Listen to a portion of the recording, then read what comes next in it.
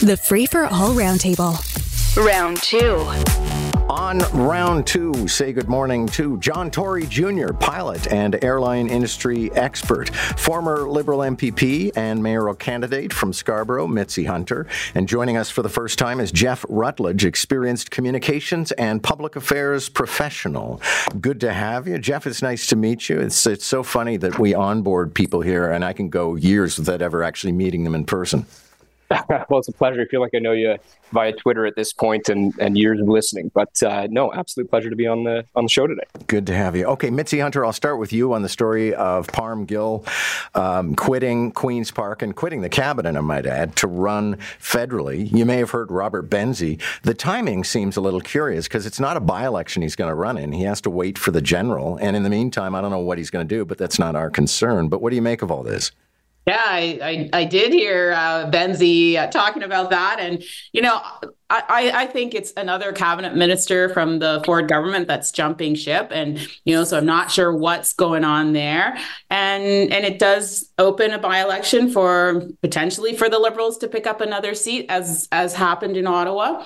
And, this is a long way away from another election for him to be resigning and to leaving that space open. So not sure, why he didn't stick around and, red tape reduction was supposed to be one of their priorities, but it just didn't do it for him. So he's going to go back federally. Okay, Jeff Rutledge, hopefully. I'll turn to you on this one. And, cabinet ministers leaving is sometimes a sign of trouble. Other times, I suspect maybe Monty McNaughton just decided, I'd rather work in the private sector.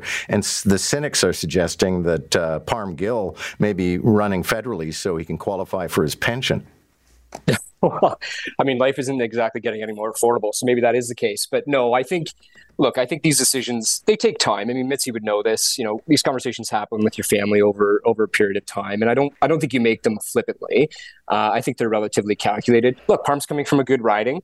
I think there's lots of time for the PCs to get themselves sorted there and figure out a good candidate to run in his place. And for Parm's sake, I mean, former federal member of parliament and kind of knows the shtick as it is, and I think is well placed to represent the riding there.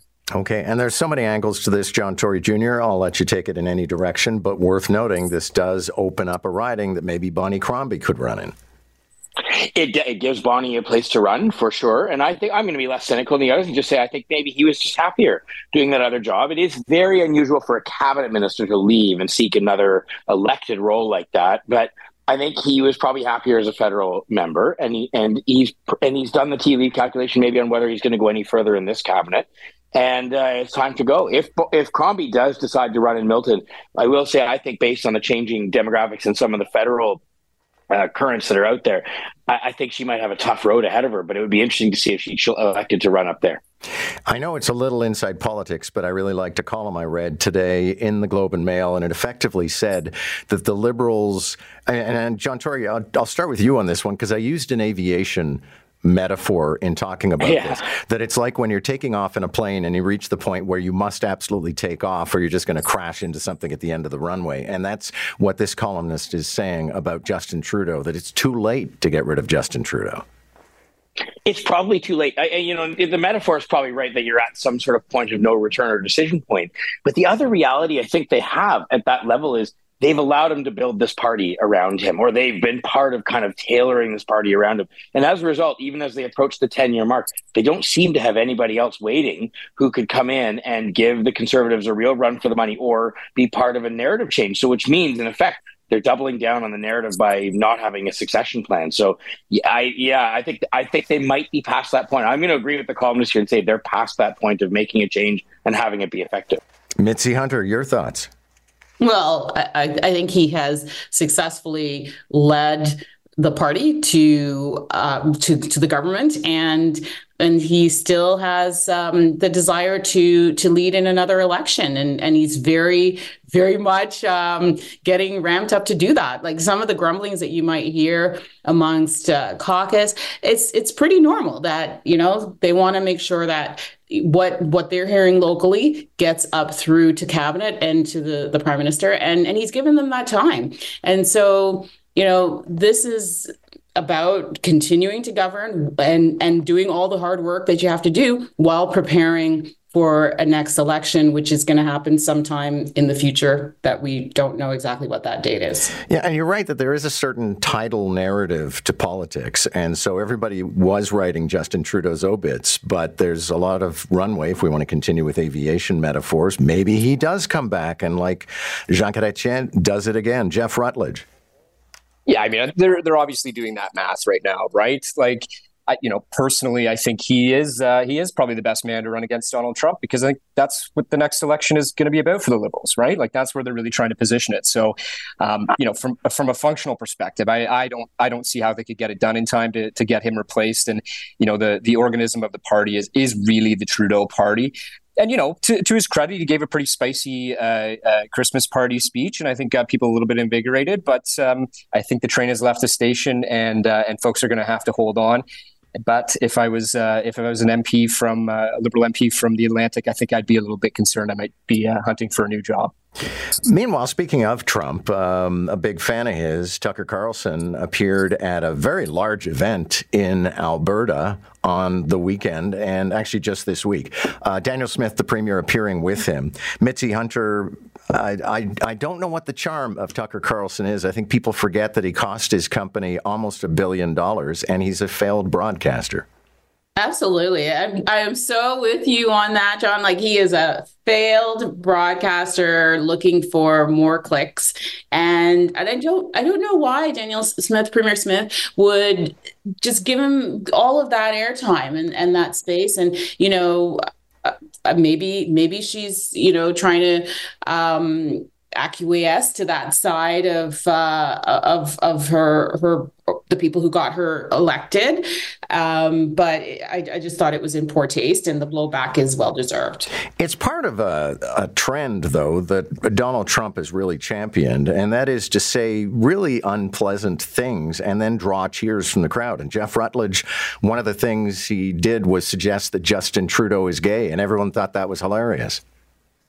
Look, I mean, when it comes to somebody, a situation like this, I mean, really, the only people who are going to hold Danielle Smith accountable on something like this is her voters, and I think, it's not well, I mean, personally, it's not a comment I would ever support or make. I don't think that's the sort of thing you put out in the public. But look, I like I said, I think the only people who are going to hold her accountable on this are the voters. And I spend my time trying to explain to people the differences in politics across this country. And there is a very real difference between Alberta politics and other provinces. So I guess we'll see at the next election.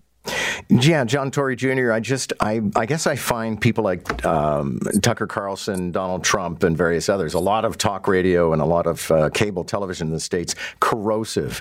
And they keep on moving the curve of, or the circle of decency, really, and their fans lap it up. I think because it's part of this overall trend we have of taking these media folks, media commentators and entertainers, no disrespect to our host here, and then holding them up as pseudo-political intellectuals who are masters of the political debate and of critical thought and policy thought and things like that. Like Tucker Carlson is a twerpy failed broadcaster who killed the bow tie and then who lied so badly he got his media company into litigious, dangerous grounds, and yet somehow he's being held up as one of the kind of the standards of the right. It's by both his supporters and his opponents. It's so bizarre. Can I just say, yeah.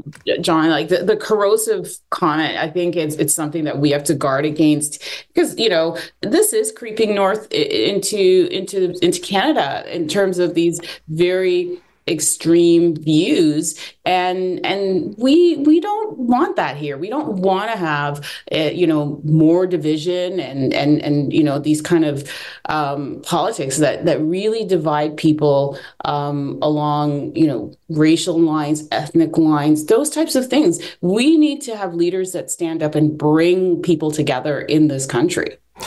It turns out, according to the Toronto Sun, that police have racked up $7.5 million in overtime as a result of protests that have erupted all over the city since October 7th. Jeff Rutledge, should we be indignant about the fact that public money has to be spent in order to keep the peace for troublemakers on a bridge? I mean, I guess the question here is, what is the cost of doing nothing, right?